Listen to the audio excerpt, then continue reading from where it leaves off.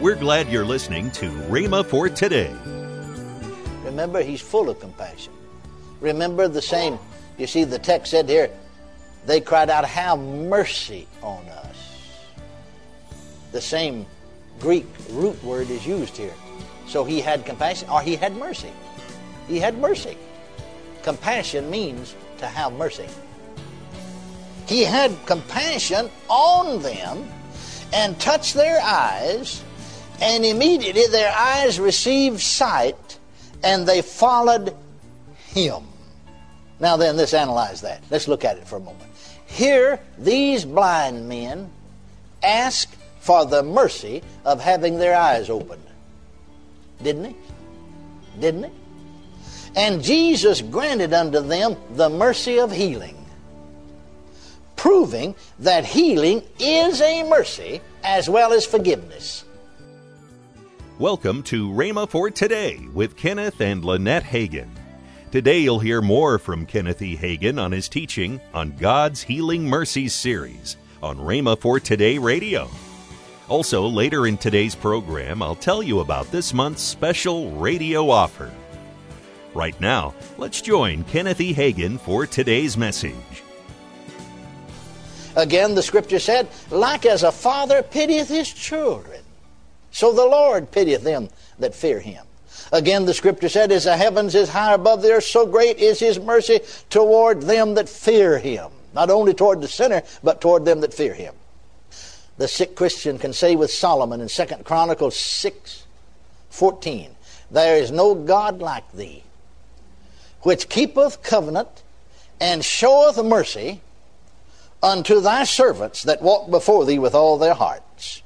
Then in the 25th Psalm in the 10th verse, not some, but all the paths of the Lord are mercy and truth. All of them are. All the paths of the Lord are mercy and truth. Now, not just to his enemies, but unto such as keep his covenants and his testimonies. Oh, hallelujah to Jesus. Now, in conclusion, again today, this comes to the New Testament to see the mercy of God and the compassion of the Lord. Let's look again at Scripture we looked at yesterday and then add one or two to it. You'll notice in the Mark, the first chapter, the 40th through the 45th verse, and there came a leper to him, beseeching him and kneeling down to him and saying to him, if thou wilt, thou canst make me clean. Now notice what it said. And Jesus, moved with what? Compassion. Moved with what? Compassion. Put forth his hand and touched him, and saith unto him, I will be thy clean. And as soon as he had spoken, immediately the leprosy departed from him, and he was cleansed. I want you to notice again, it was compassion that moved Christ to heal the leper. Then another way to say that was, the healing of the leper was a display of his compassion. Saying another way, the healing of the leper revealed the compassion and the mercy of the Father God. Then we looked at this scripture, Matthew the 14th chapter, the 13th and 14th verse. He departed thence by ship into a desert place apart, and when the people had heard thereof, they followed him on foot out of the cities. And Jesus went forth and saw a great multitude, I'm reading the King James translation now, and was moved with compassion toward them.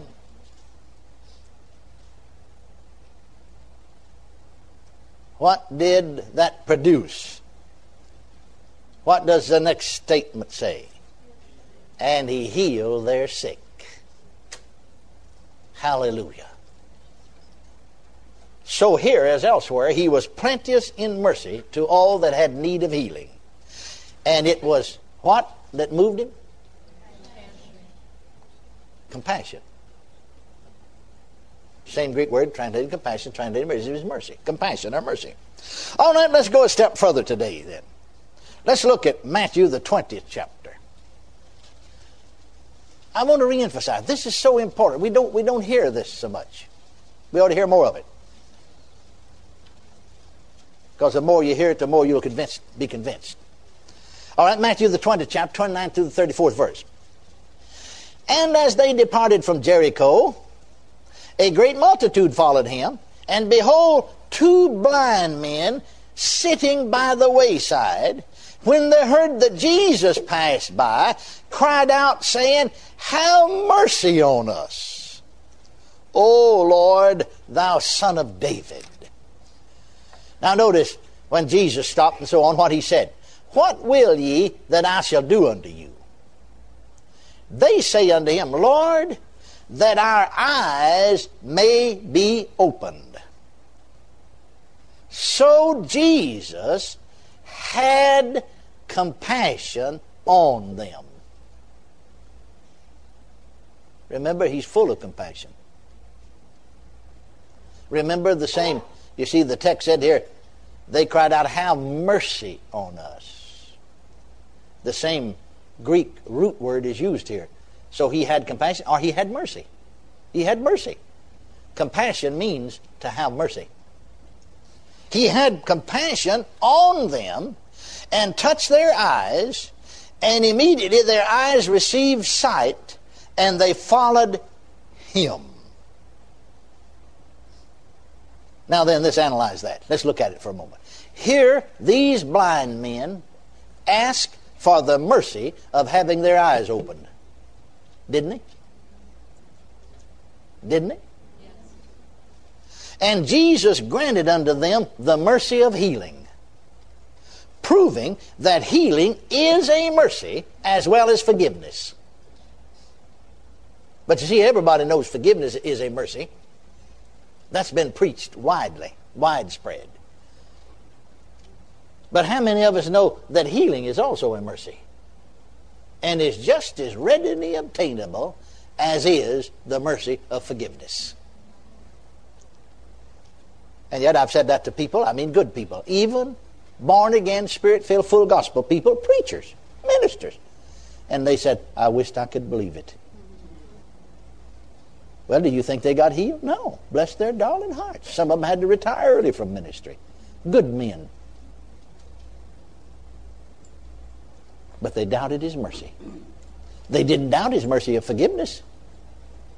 But when you pointed this out to them, when I said this to them, they said, I wished with tears. I appreciate their honesty, but I wished I could believe it. I said, thank God I can. And I've been enjoying his mercy all these years. He is merciful. He is merciful. Hallelujah. In those days, friends, the sick, when seeking healing, did you notice this? Ask for mercy. Now, in our day, as I pointed out, most people think of mercy as applied only to the sinner, not knowing that his mercy is also extended to the sick. Hallelujah. Now look at this scripture. We'll close with this one. I mean, this ought to just be the, we just been driving the nail in the board, Now we're going to clinch it on the other side. This will clinch it. Look at 2 Corinthians, the 1st chapter and the 3rd verse. 2 Corinthians, chapter 1, verse 3. Hallelujah. Man, I get happy just thinking about this verse. Whew, glory. Woo, hallelujah. I just get happy thinking about this verse. Something starts turning flips on the inside of me. Hallelujah. Blessed be God, even the Father of our Lord Jesus Christ, the Father of what? Mercies. Mercies. Plural. Mercies. Not the Father of mercy. Mercies. See, if he was just merciful to save, if that's all, then he'd just be the Father of mercy. But he's the Father of mercies. Glory, he's still the Father of mercies. Hallelujah. Hallelujah. And God of all comfort. Paul, who called God the Father of mercies, proved it by healing all the sick on the island, of Melita there when he was shipwrecked. Because he is the Father of mercies. Hallelujah. Hallelujah. I don't know if I've helped you or not, but I've done it again. I preach, be happy. Praise God. I think that we should keep teaching along these lines and preaching along these lines until folks start believing it. Amen. So after a while, somebody will catch on and start believing it. You'll just keep preaching it. Amen. You know, D.L. Moody tells a story in his writings that when he had visited England the first time, just through courtesy, he said to a young man, 19-year-old boy, well, if you ever come to America, come by Chicago, and preach in this great church there, Moody Church. Well, a couple of years later, this young man is about 21 years old. He suddenly showed up one day at the Moody's door. Well, he just through courtesy, just have something to say, and said, well, he'd had no idea if that 19-year-old boy would ever come to Chicago, then he'd go to the moon. But he showed up. Knocked on his door one day. And so he thought, well, dear Lord, I asked him. So I'll tell you what we'll do. We'll just have services, down in the small auditorium. He knew that fellow couldn't fill up the big auditorium, seat 5,000 like he did, but they had a small auditorium in the basement of the church and seat a few hundred. So we'll have services, just during the week. A few of them let him preach, just through courtesy. Well, Moody was there the first night, and he took for his text John 3:16. God so loved the world, gave his only begotten Son, whosoever believeth in him should not perish but have everlasting life. Then Mr. Moody was called away. He had to go away and preach a funeral. And he had to travel some distance to get there by train. He's gone for 3 or 4 days. And he got back, slipped in the nighttime, and inquired, of his wife about meetings and so on and so forth. Oh, they're just marvelous. Said we had to move up in the big auditorium tonight. Couldn't get everybody in the big auditorium seated 5,000. Couldn't get them all in that small auditorium. Welcome to Rhema for Today with Kenneth and Lynette Hagin. You can find more great materials by Kenneth E. Hagin, Pastor Hagin, and the rest of the Hagin family by visiting our online bookstore. Right now, I'd like to tell you about this month's special radio offer. This offer begins with the 3 CD series, Discovering Jesus by Kenneth Hagin. Next in this offer is a CD from Kenneth E. Hagin entitled Christ the Deliverer. All this for the special price of $18. Call toll-free 1-888-FAITH-99. Again, call toll-free 1-888-FAITH-99. You can also order online at rhema.org. That's RHEMA.org, rhema.org. Or if you prefer to write to Kenneth Hagin Ministries, our address is P.O. Box 50126, Tulsa, Oklahoma, 74150. We always love to hear from our listeners, so write in or email us today and become a part of Rhema for Today. Right now, let's join Kenneth and Lynette Hagin. We have a special day coming up. Mm-hmm. It's called International Rhema Day, yes. Sunday, May the 3rd. Yes. And somebody said, well, what is International Rhema Day?